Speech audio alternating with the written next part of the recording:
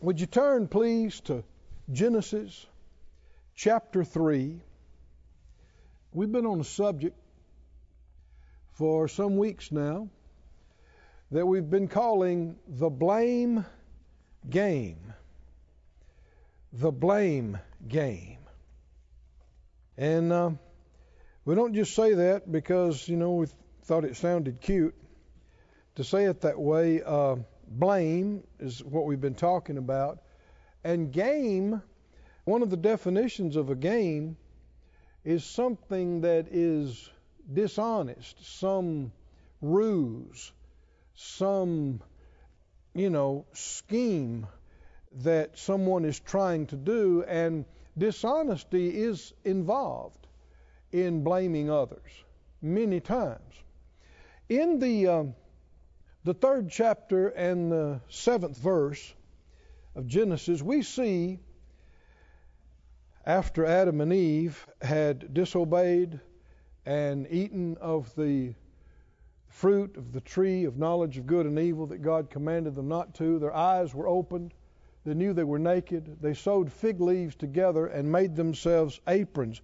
You see, the first thing that mankind did, man and woman did, when they fell, is they tried to cover and hide what had happened. Verse 8, they heard the voice of the Lord God walking in the garden in the cool of the day, and Adam and his wife hid themselves.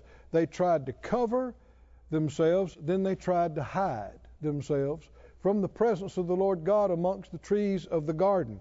That is the effects and results of sin consciousness. Sin consciousness causes one to draw back and to fear.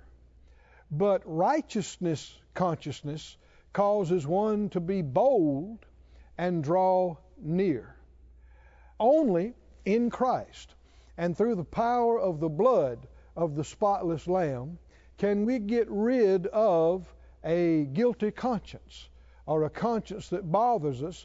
So instead of running away from God and trying to hide and cover up things, we come to God. We actually can come boldly right to the throne of grace and obtain mercy and get grace to help in the time of need. But you won't do that if you're afraid and full of fear about sin consciousness, because that fear has torment. So verse 9, the Lord God called Adam. He said, "Where are you?" And he said, "I heard your voice or your sound in the garden. I was afraid because I was naked and I hid myself." You see fear, you see self-consciousness, you see insecurity, you see hiding. None of those things existed in Adam and Eve before they did this and fell. It is not normal, it is not okay for us to be full of insecurities. The Bible said God did not give us the spirit of fear. One translation of that is the spirit of timidity. He didn't give us the spirit of timidity, fear, but the spirit of power and love and a sound mind. Let me say it again. Sin consciousness causes you to draw back and fear, to be afraid. But righteousness consciousness causes you to be bold and draw near. And that's what God wants us to do. He doesn't want us running and hiding and trying to cover things up. For one thing, how can you hide stuff from God? How can you cover things? You cannot. I mean, what chance of success did they have hiding from God in the garden? They never had any chance of success. And yet, they tried to do it anyway. That's the unreasonableness. That's the how irrational fear is and sin consciousness. Verse 11, he said, "Who told you that you were naked? Have you eaten of the tree whereof I commanded you that you should not eat?" And the simple answer is yes, I did. But that's not how he responded. He said, "The woman that you gave me, she gave me of the tree and I did eat." This is blaming. This is trying to get the focus off of himself and shift the blame and accuse not only his wife, but God. He said, the woman that you gave me. So this has been going on since the fall of man for all these, centuries. And you'll see it just throughout the whole earth of people blaming each other, accusing each other. It's also, as we studied in Hebrews 12, it's the root of bitterness. If you're bitter again and again, it's because you're blaming somebody for something instead of taking responsibility yourself. And verse 13, same thing happened with the woman. The Lord God said to the woman, what is this that you have done? And the woman said, the serpent beguiled me, and I did eat. This blame. Proverbs had gone into, we studied this, talks about if you cover your sins, you will not prosper. But if you will confess them and forsake them, you'll get mercy. Oh, everybody say mercy. Mercy. Yeah, go ahead and put that on the screen. I quoted it, but put it on the screen. Proverbs 28:13. 28:13. He who covers his sins shall not prosper. Another way, the word prosper means succeed. Another way of saying it won't succeed. Did Adam and Eve trying to hide from God, did that succeed? Did it work? No, it was never going to work. So covering and hiding, sometimes people think, well, you don't know, Brother Keith, I've hid this from my husband or wife for 40 years, and they don't know. It ain't over. The end of this life is not everything over. If you don't repent and get things right, the Bible talks about things coming out now in this life, and the Bible talks about a time when we will all stand before the judgment seat of Christ and give an account of things that we did in this life in the flesh. Now that is not before the white throne judgment to determine if we're saved or not. No, we are saved by the blood of the Lamb, but we're still going to have to give an account of what we did with our opportunities, with our graces, with these things. And I assure you, it ain't going to work when it's our turn to give an account to try to point the finger at somebody. Well, my wife wouldn't, my husband wouldn't, my brother wouldn't, my boss wouldn't, and it ain't going to work. Everybody, the Bible said, every one of us must give an account of himself or herself.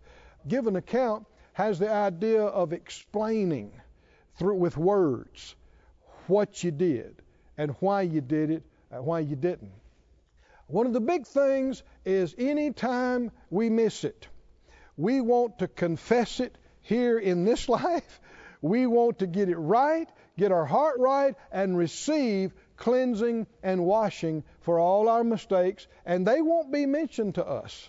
They won't be brought up. The blood of the Lamb has washed us. But the worst thing that could happen to a person is refusing to repent and just trying to hide and cover things. You do not want to do that ever. Now, in 2 Peter 3, we'll read this before we go further, but 3:9, 2 Peter 3:9 says it like this: the Lord is not slack concerning his promise, as some men count slackness, but he's long suffering to us. This is explaining why Jesus hasn't already returned. Why hasn't he come back yet? It's been a long time. I mean, right after Jesus ascended on high, the disciples and the believers, they thought he's coming back, maybe next month, maybe next year. And these years have turned into decades and centuries, and he still hadn't come. And there's scoffers and mockers that say, oh, he's not coming. That's why he hadn't come. That's a lie. He hasn't come yet because he's merciful.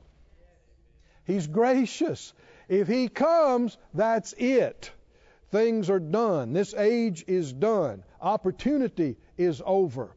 And he keeps allowing more time for more people to get in. I mean, to him, another 1,000 years is just waiting another day.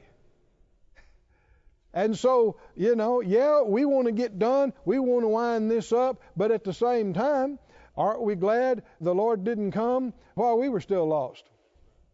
You know, we want to see mercy and grace for other people too. So he's not slack. Everybody should know that. He's long-suffering to usward, not willing that any should perish. Now, this word perish could also be translated destroyed or consumed. He's not willing that any should perish. Do you know what the enemy is always trying to do? He's going about seeking whom he may devour. He is called Abaddon and Apollyon. He's the destroyer. He's always looking to steal, to kill, to destroy. But here is the protection and redemption from destruction. What is it? God's not willing that any should be consumed, devoured, destroyed, perish, be lost is another translation. Definition, I should say. Be lost. But what's going to prevent people from perishing? But that all should come to repentance. Repentance is one of the greatest things you could ever hear or think about or talk about. It is the alternative to destruction. It is the way out of being consumed and perishing. It is the way out of trouble. It is the way back to God. No matter how badly you've messed up, somebody say, thank God for repentance. Thank God for repentance. In 2 Timothy, it says it's a gift. It's a gift from God, repentance is. Thank you, Lord, for the gift of repentance. Go with me to Acts, the 8th chapter. Do Christians ever need to repent? That should be an easy question to answer. But we should answer every question with Scripture.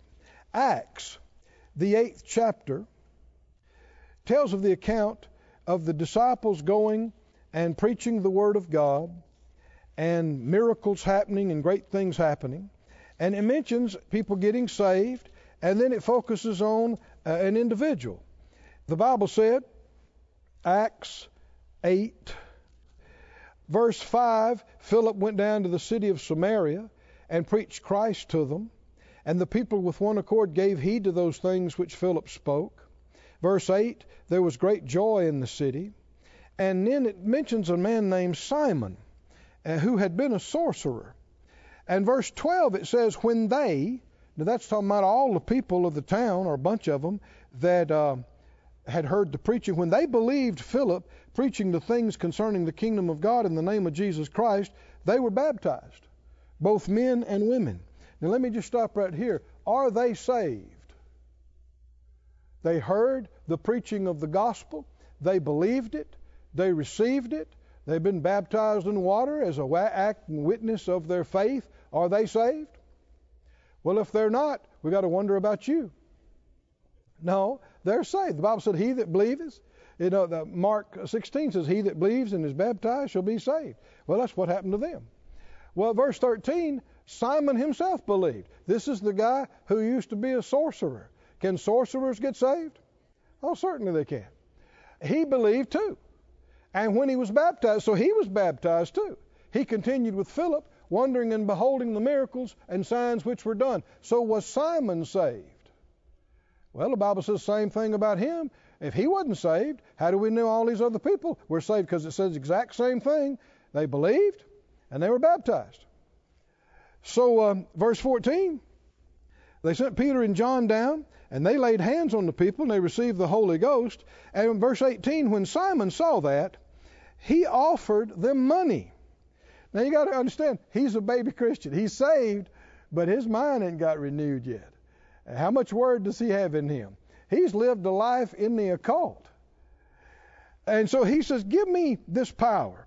He's not trying to buy the Holy Ghost. He wants the ministry of laying hands on people and them getting the Holy Spirit.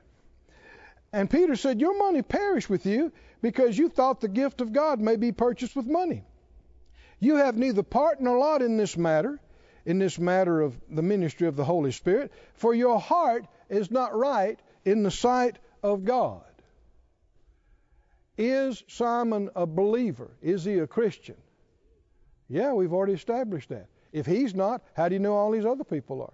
Because the Bible uses the exact same terms. Did he need to repent? Did he have a heart problem? Yeah, his heart wasn't right. He was thinking wrong. He wasn't just thinking wrong. His heart was going the wrong direction. Why did he want this power to lay hands on people? Did he think he could charge for this? You know, what's going on? Obviously, some things not good. This is not just an ignorant thing, because Peter's pretty rough with him. Not just Peter, the Holy Spirit through him. He said, your money perish with you. Well, now we just got through reading about perishing. What's the alternative to perishing? Repenting. God's not willing that any should perish, but that all should come to repentance. And in doing so, you're going to come to eternal life. You're not going to be judged. If you'll judge yourself, you won't be judged. If you'll repent, you're not going to perish. Well, verse 21, you don't have any part or lot in this matter. Your heart's not right in the sight of God. Verse 22, repent. What's the solution? Everybody tell me. Repent of this your wickedness, and pray God if perhaps the thought of your heart may be forgiven you. For I perceive that you're in the gall of bitterness and in the bond of iniquity. And then, you know, he's having to make an adjustment. He can't be a sorcerer and make money through all this stuff anymore if he's going to be a Christian. He's got some major mind renewal. He's got to completely change his profession, his life, everything. How many know just because you got born again, that's not the end. It's the beginning. And you don't think right about everything just because you got born again. Your mind still needs to be renewed. And you can still make wrong decisions. And you can still desire wrong things. You still got a heart. You still got a free will, even though you've been saved. He said in verse 24, Simon answered and said, pray to the Lord for me, that none of these things which you've spoken will come upon me. So it seems he did have a responsive heart and a repentive attitude about it. He didn't resist him. He didn't argue with him. But I just wanted to take a moment and establish, do Christians need to repent? And not just, you know, intellectually change their thinking about something, but a heart change. Heart changes. With God, it's always about the heart. He said man looks on the outward appearance, but God sees the heart. There is no repentance as far as God's concerned unless it involves the heart, unless there's a heart change. In Hebrews 12, we mentioned there, look at verse 15 if you would, Hebrews 12:15. We talked about Esau and what happened with him, and it said that we're to look diligently lest any man fail of the grace of God, and lest any root of bitterness springing up trouble you, and thereby many be defiled. This phrase, fail of the grace of God, is a sobering phrase. Another way to say it is come short of the grace of God. There are other phrases, I won't take time to go to them, but the Bible talks about failing to receive the grace of God. The Bible talks about, the Amplified in Galatians 2:21, talks about setting aside, invalidating, or frustrating, or nullifying the grace of God. Now, the grace of God is one of the most amazing things we could ever talk about. But it is possible to fail of the grace of God. It is possible to fail to receive it, to fail to get the benefits of it. How can that be? Well, we see with Esau, he failed to repent. And he became bitter about what happened with him and the birthright and the blessing. But the thing is, whose fault was it? Did somebody make him sell his birthright? Was he forced to at, arrow point or whatever it was? No. He didn't respect it. He didn't esteem it. He said, what good's this going to do me? And when it came time, though, to get the blessing, with the birthright came a responsibility. He didn't want that, but he did want the blessing. When it was time to get the blessing, a lot of people like that. They don't want the responsibility, but they do want the riches. They want the blessing. But he missed it. He didn't get it because his heart wasn't right. Right here in this passage says he was a profane person. He was somebody that didn't have respect for God and the things of God. His heart wasn't right, and he never repented and made it right. And so he became bitter and angry, and he failed of the grace of God. So how would somebody fail of the grace of God? By a refusal to repent and believe. A refusal. How does anybody get born again? What is the Great Commission talk about in Mark 16? Go into all the world and proclaim and preach the good news to every created being. And what will happen? He that believes and is baptized will be saved. He that believes not will be condemned. So that would, even though the grace of God has already covered their sins, they'll wind up being condemned and judged in the end. So they did not benefit from the grace of God offered and given. They would fail of the grace of God. Why? Because they wouldn't believe. They wouldn't repent of their sins and acknowledge, I need a Savior. They wouldn't believe that God has given His Son and paid the price. They wouldn't bow their knee to Jesus as Lord. So the grace was manifested. Jesus took their sins and paid the price. It was offered to them, but they did not benefit from it. They'd fail of the grace of God because of a refusal to repent and a refusal to believe. That's why we've said this is perhaps the worst thing that could ever happen to any human being, is refusing to repent. Because anything else God can fix. Anything else. I don't care how bad you've messed up or how bad you've messed things up. Anything else God can fix. But if you won't repent, He's not going to make you. He's not going to violate His word and His person and force somebody to humble themselves and repent and believe. He's not going to do that. And so if He won't force you and you're unwilling to, a person could get in a place where nobody can help them. Not even God. And that's saying a lot. So how many would raise a hand and as an act of your heart say, I will never refuse to repent when I need to.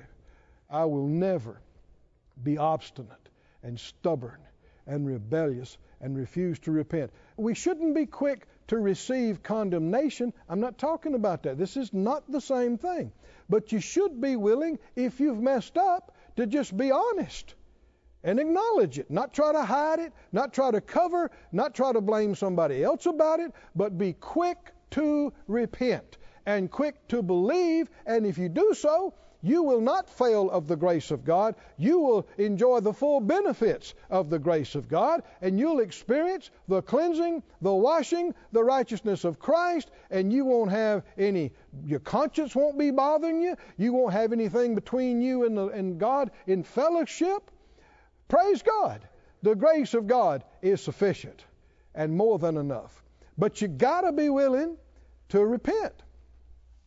Now, with that in mind, look with me in, what's the best way to say this, Lord? Go to the book of Proverbs. But put on the screen, we can do both, James 5:16. James 5:16. Notice the first part of this. Confess your faults one to another and pray one for another, that you may be healed. Let's just look at that part. Now, what you will hear and see so many times when something happens is, whose fault is it? Have you ever heard that before? Whose fault is it? And a lot of times, before anything is even fully gotten into, people begin to say, well, it's not my fault. It's not my fault. It's not my fault. Have you ever heard this before? And then sometimes people begin to volunteer, it's not their fault, but it is somebody else's fault. Well, what is that? Isn't that the same thing Adam did? Eve did? This is accusing. And remember, the enemy of God is the accuser of the brethren that accuses us before our God night and day. We do not want to be involved in the ministry of the devil, the ministry of accusation and blame. But this is just happening all the time. And you'll hear people get so adamant, it's not my fault. None of this is my fault. And you'll see a pattern with a lot of folks that keep having a lot of problems, and some way or another, it's never their fault.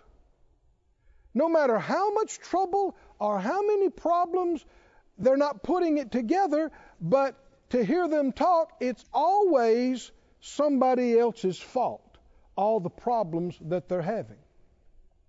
And so it's common for people just to refuse to accept any responsibility for what's going on. But is that true? Is it reality? I'm going to share a story with you in just a minute about how God taught me something about this. But does the Scripture say, the ones of you that have faults, be ready to confess them to each other and pray one? No. He's talking about like this is everybody. Like this applies to everybody. Say it out loud, confess your faults. One to another. Well, that would mean you had some. It would mean you made some. What? Faults.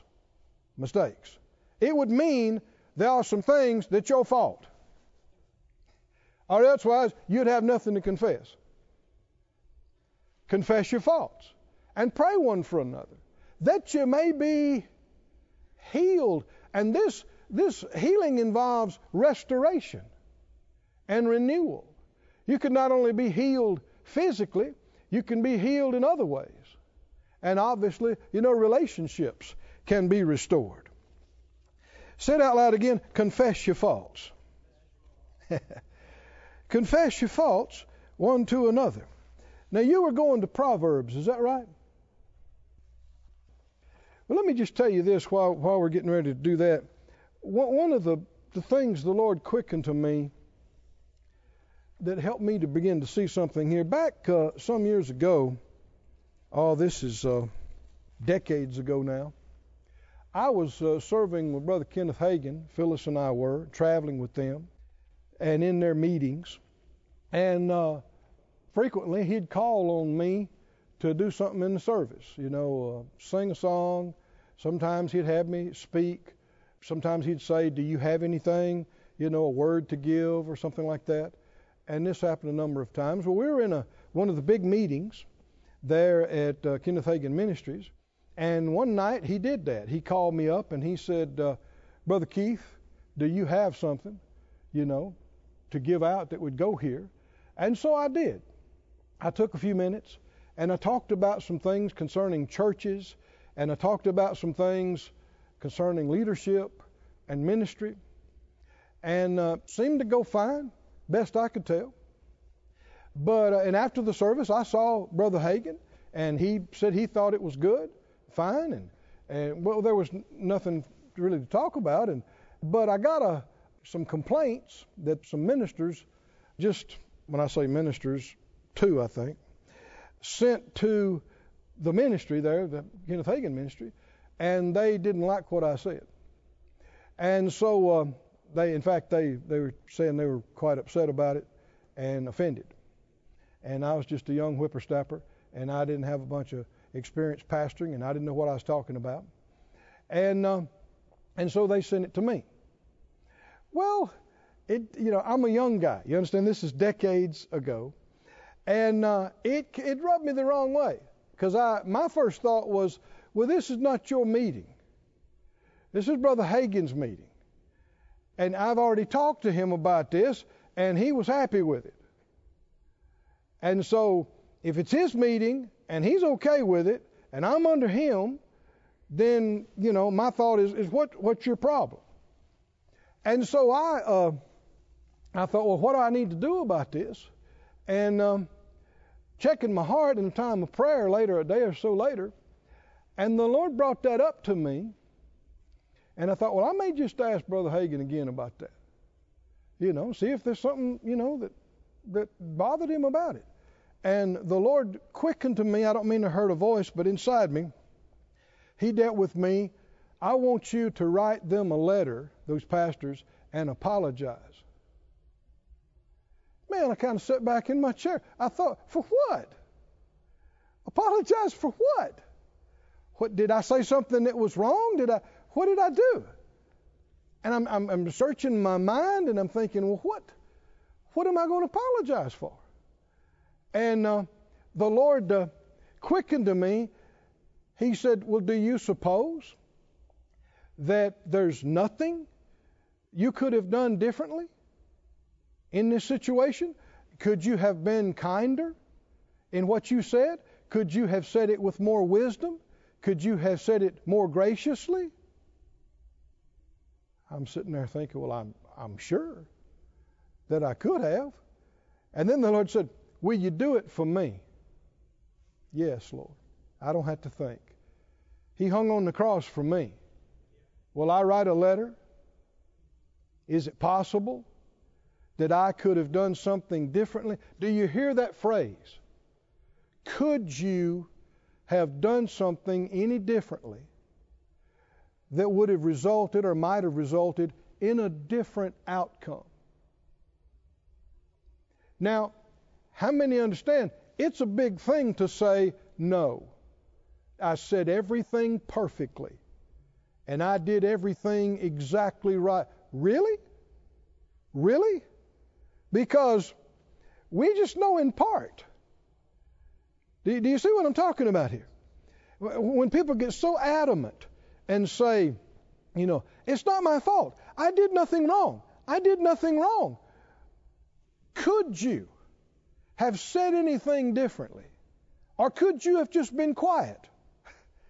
Is there anything you could have done differently that might have resulted in a different outcome? Are you not even open to it? You really imagine that everything you think, say, and do is Christ-like perfection? And so, when the Lord said, will you do it for me? I'm not arguing with it anymore. I'm going to do it. I just got to figure out how. Because I didn't know what I had done wrong. And so, the Lord helped me. I prayed, and I didn't know anything I'd said wrong doctrinally, or I felt like I said what the Spirit of God prompted me to say. I didn't have a check or bother about that, but I did what the Lord said. I said, I'm young. I may have said something too harshly. I'm sure I could have said with more wisdom or grace. And I acknowledged, I said, I haven't pastored, and there are a lot of things I don't know, and the Lord helped me. And I wrote the letter, and I sent the letter to the pastors. Well, I didn't hear anything about it for a month or so, and then they invited me to come to a meeting at their church. And the Lord said, I want you to go. I thought, really? You want me to go? I went.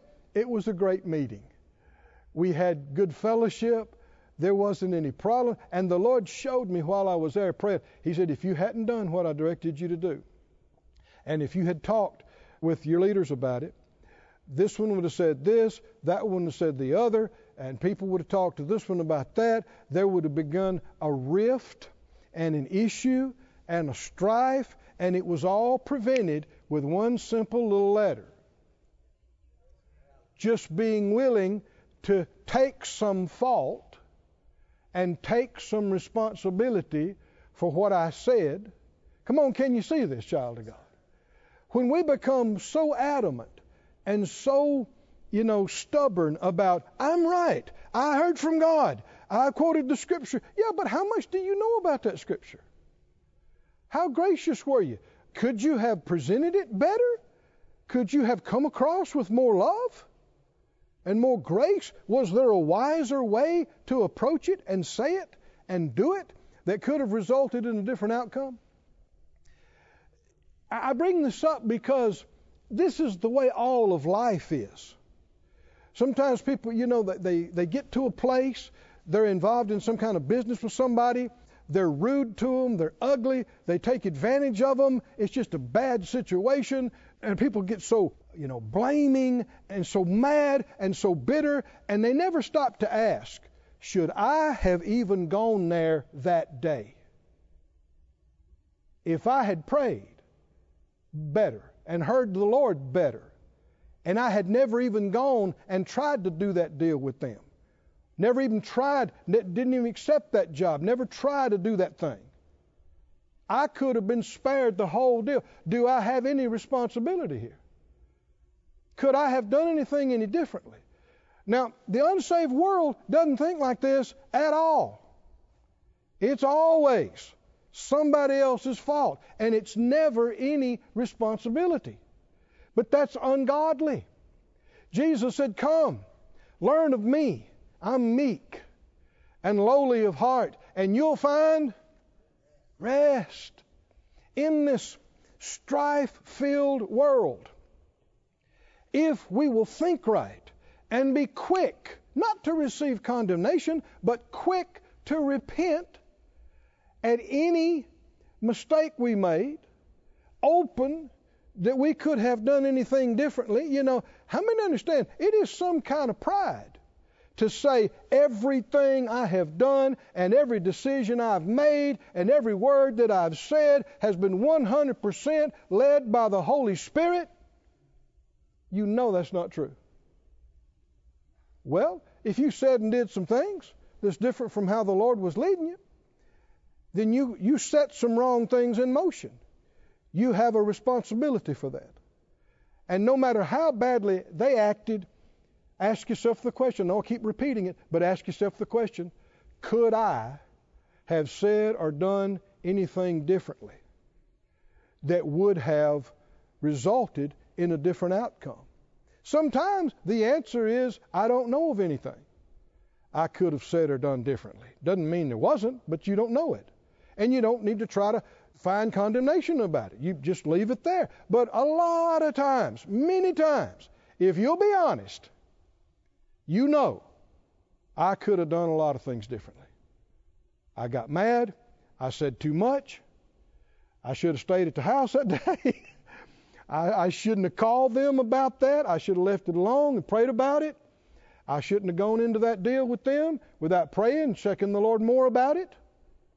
We need to take responsibility for our own choices and our own thoughts and our own words. And then if we make a mistake, we need to be quick to acknowledge it, to confess it, take responsibility. What about all that they did? That's between them and God. If they'll repent, it can be good with them. You can't control them. But if you blame them and don't take responsibility for your own mistakes, you forfeit grace. And that's a bad thing. You fail of the grace. You come short of the grace. Let me tell you another thing that happened that taught me about this. Again, this was decades ago when I was working in healing school and prayer school at Brother Kenneth Hagin's ministry. I had people that helped me, ushers at the book table, singers and players. This is all in Brother Hagin's ministry, but I'm speaking in the afternoon at healing school and that kind of thing, and so they're helping me. And one of my song leaders got into a bit of a tiff with some of the other singers, and so they were a leader. And so I called them to my office afterwards. And one of the reasons I did is because the Lord had just dealt with me a couple of days before that I was responsible for any strife that was in our operations. If I let it go, then it's my responsibility for letting it go. And that strife is the manifest presence of the devil. And we must not have it. Whatever it takes, we must not have it.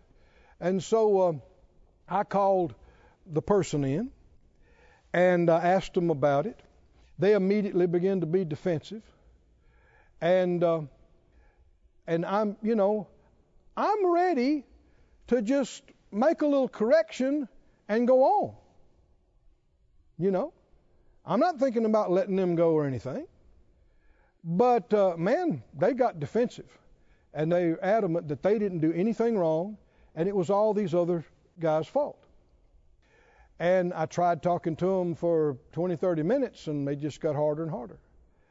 And I said, well, I'm going to take you off the platform for 3 weeks, and then let's talk again. And I want you to pray about this, look at this. I didn't intend to do that when they came in. But are they repenting for anything? They refuse to. Well, if you won't repent, how can you get grace for something you won't acknowledge you even need? Can you see this? Can a person be saved, born again, if they won't acknowledge they need salvation? If they won't believe that Jesus forgave them, if they won't receive it?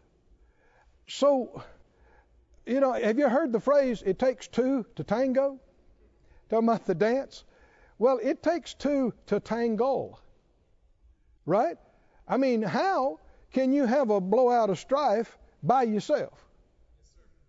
I mean, no matter if the other person did do something wrong, your response to it is going to determine how much out of hand this thing gets. And this person, the song leader, was young, and I knew that, and I didn't expect them to know all of this, but I did expect them to make an adjustment when I asked them to. Well, 3 weeks later, they come in, and they're harder than they were the last time I talked to them. And they had talked to their spouse, and there's no telling, I don't know what they said about it, but they got mad. Then the spouse is mad at me, and so I had both of them come in. And I just asked them about what happened. And they're upset. And so I said, well, I want you to take another month off. And then we'll talk about it again. I want you to seriously pray about this and look at this. Well, they came back after a month, and they were just as mad and upset and wouldn't repent. I didn't use them again. I let them go. And here's what I want you to see. I was ready to give them grace and not have them even miss one day of working in the healing school with me. I like them. I still like them. I love them. But can you see what happened there? They refused to take any responsibility, and there's a bigger problem here too. What they're saying to me is that they don't respect me hearing from God, and that I don't know what I'm talking about. How can they help me spiritually, and they don't believe in me? And they don't respect me enough as a leader to be able to hear from God. Can you see where the problems are? And this is the kind of, I use it and say this because this is happening not just with people, but it's happening with God. If you'll come to Him and not play games with Him and humble yourself and acknowledge, where you've missed it and this kind of thing, He is full of grace. He is full of mercy. He doesn't want you to perish. He wants you to repent. He doesn't want you to lose anything. He wants you to have it all restored. Oh, but friend, if you harden your heart and you're adamant that it's all somebody else's fault and you won't admit anything and you won't take any responsibility, that's pride and fear. And the proud do not get the grace. The humble get the grace. The proud get resisted. Can you see this, child of God? Is this important? Is this significant? It is so important. We got a number of people that should still be involved in the church family, Branson, Sarasota, that quit going, some a few years ago, not too many, thank the Lord, but a few that were vital and involved on teams and these kind of things, but something happened with somebody else and they got mad and they got upset and they quit. And they quit going to church. Well, they're waiting on somebody, this person that they, think, or whether they did or it's imagined, did something wrong to them. They're waiting on them to come to them to apologize, or maybe they already have, or whatever, but they don't realize they're the ones that got robbed. They're not in their place. They're not doing the things they're supposed to be doing. They're not in the plan God had for them. They're missing out on things they should be getting reward for past this life. This is serious stuff. This is how the devil steals, kills, and destroys. By people getting so adamant and people getting so stiff. Well, I didn't do anything wrong. I didn't do it. Are you sure? I mean, what you're doing right now is wrong. Can you see this, child of God? That kind of attitude, that stubbornness, that refusal to forgive and show any grace, that pride of acting like you did everything perfectly. There was nothing you could have said or done any differently than what you did. That's wrong. And even though you might technically be right about some things, God's always looking at the heart. And if your heart's wrong, it doesn't matter what's right technically. In God's eyes, you're wrong. It doesn't matter what they did. They'll need to get that straightened out between them and God. But what about you and God? It's as a pastor, you know, Phyllis and I just have to cast the care of it over on the Lord because we care about people. We don't want to see them robbed. But we've seen it, you know, in ministry and with ministers and with people in church families dozens of times over the years. People get miffed. They get offended about something. They get hurt. They get mad. And quit serving God. Quit church. And then, you know, maybe they got mad and they yielded to their temper and they said and did some things. Well, now they're embarrassed and ashamed, so they don't want to come to church and assume that everybody knows it, and they don't. And so they stay away from church and don't realize we don't have much time. The years are clicking by, and these opportunities to serve on these teams and do these things in the church and in the kingdom of God, they are so precious. We don't want to miss a day of it. We don't want to miss a service of it. We don't want to miss a week or a month of it, much less 10 years, 15 years, and you wake up and you got 3 years left to live, and you can't get it back. You've wasted it. You've squandered it. Why? Why?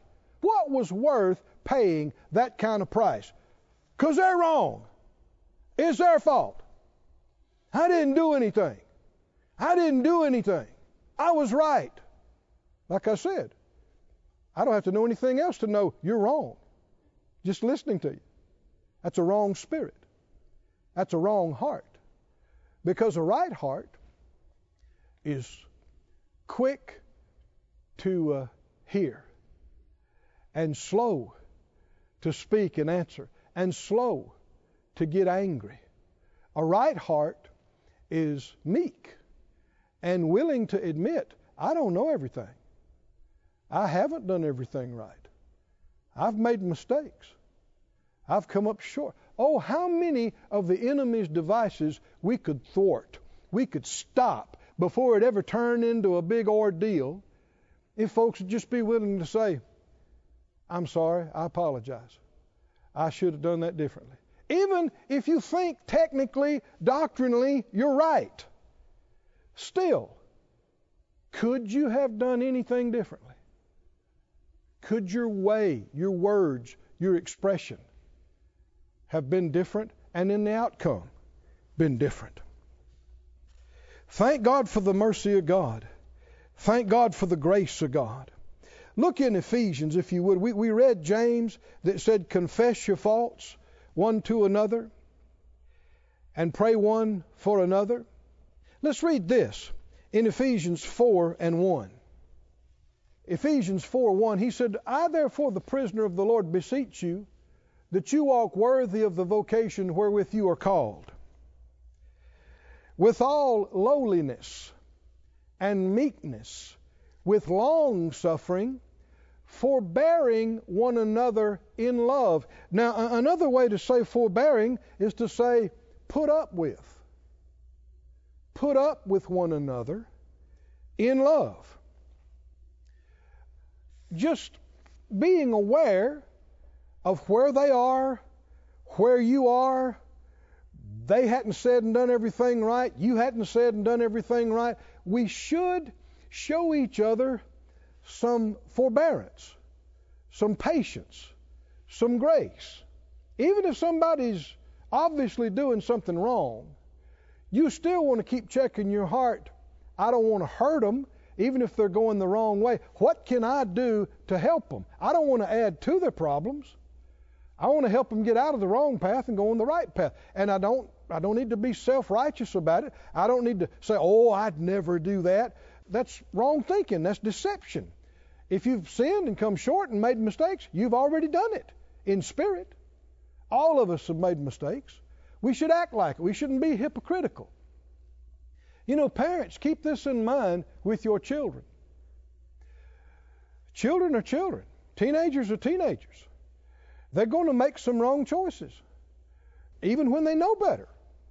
But if you just blow up and you come down on them about it, you're being a hypocrite, acting like you never messed up, acting like you never made a mistake. You did some stupid stuff when you were 13, 12, 15, 18, 65.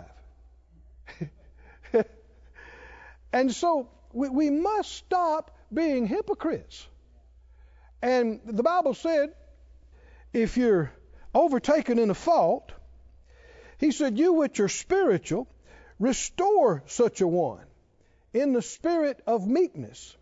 He's talking about considering your own self, lest you also be tempted. Turn to Galatians. I think you'd do good. Let's put our eyes on it. Galatians 6:1. If a man be overtaken, there's that word, in a fault. Well, whose fault is it? Whose fault? There's a lot of things that's their fault. There's a lot of things that's your fault. But no such thing as it always being somebody else's fault and never any of your fault. That's deception. That's delusion. If any man be overtaken in a fault, you which are spiritual, if we are spiritual, this is what we'll do. We don't want to prove whose fault it is. We don't want to fix the blame. We want to fix the problem. Restore such a one. We want him restored. And the way you do it is in a spirit of meekness, not judging, not haughty, not hypocritical, acting like I've never missed it, or I never could miss it like this, knowing how human I am, knowing my own previous mistakes, considering myself, lest I be tempted to make the same mistake that they made. Thank God, when you do this, grace flows, mercy flows. And if folks are willing to acknowledge, well, yeah, I missed it too, sorry, I said and did some things I shouldn't have done, I should have listened to you, I didn't do what you asked me to do. Man, the moment somebody starts talking like that from their heart, grace flows. Grace flows. He'll even work on people who'd already hardened their heart towards you. He'll start softening up their heart. Why? Because that's what grace does. But you must be willing to humble yourself and confess a fault yourself. Go back to our place there in Ephesians. He said, verse 2, Ephesians 4:2, with all lowliness and meekness, with long suffering, forbearing, put up with one another in love, endeavoring to keep unity of the Spirit in the bond of peace. Colossians 3:12 says it, some of the same thing. In writing to the saints at Colossae, the Spirit of God said a similar thing. Put on, he said, as the elect of God, holy and beloved, bowels or insides of mercies, kindness, humbleness of mind, meekness, long-suffering, forbearing. Everybody say forbearing. Again, that means putting up with one another and forgiving one another. If any man have a quarrel against any, even as Christ forgave you, so also do ye. Oh, somebody say, thank God. Thank God. He goes on to say, above all these things, put on love, which is the bond of perfectness, and let the peace of God rule in your hearts, to the which also you are called in one body, and be ye thankful. Let me go over this again. That song leader I mentioned, it's unusual for me to talk about that, but the Lord prompted me tonight. I love them. I hope they're doing great wherever they are. I was ready to show them mercy and grace. All they need to do is say, yes, Brother Keith, I will do everything I know to not have strife in these meetings and in these practices, and be willing to acknowledge I didn't have to be so straight about that. I could have, and we'd have been done. Come on, do you hear that statement? We would have been done. No need to talk about it anymore. No need to do a bunch of things. Let's go forward. Let's have good services. Let's serve God. Let's get people healed and set free. But if you harden your heart and you stiffen your neck and you won't repent, why'd you do it that way, Brother Keith? I was doing my best to be led by the Spirit of God. If ministry is God's ministry, leaders should not just do it the way they think it should be done. We should seek God and hear from Him and follow the direction of the Holy Spirit. I think sometimes people don't believe God is that real, but every decision Phyllis and I endeavor to make, who we hire, who we let go, who we promote, who we don't, all these, who we use on teams, we endeavor to get our likes and dislikes and preferences out of it and hear from Him. And even though you might like somebody and you'd like to see them do it, if the Lord directs you don't do it, you should not disobey Him as a leader. And so in making the decision about whether I reinstated them or not, in my mind, it wasn't up to me. It was up to the direction of the Lord. And every time I'd come back in to talk to them, I'm ready to reinstate them. I needed them. I'm ready to go forward. But the Lord checked me. I didn't have a witness. I didn't have a prompting that I could do that. Because it really is His ministry. Now, I'm hoping, and I even assume that, they probably got past that and went on and did great things for the Lord. But I give it as an example. You and I need to be quick and ready to humble ourselves and acknowledge the truth. Come on, stand on your feet right now. Let's take a little exercise in this. Let's practice this. Jesus said, learn of me. I'm meek. I'm lowly of heart. He said, you'll find rest unto your souls. Thank you, Lord. Praise God. Just lift up a hand before the Lord.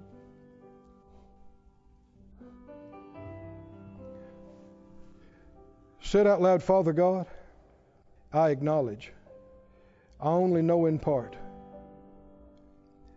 I've made a lot of mistakes.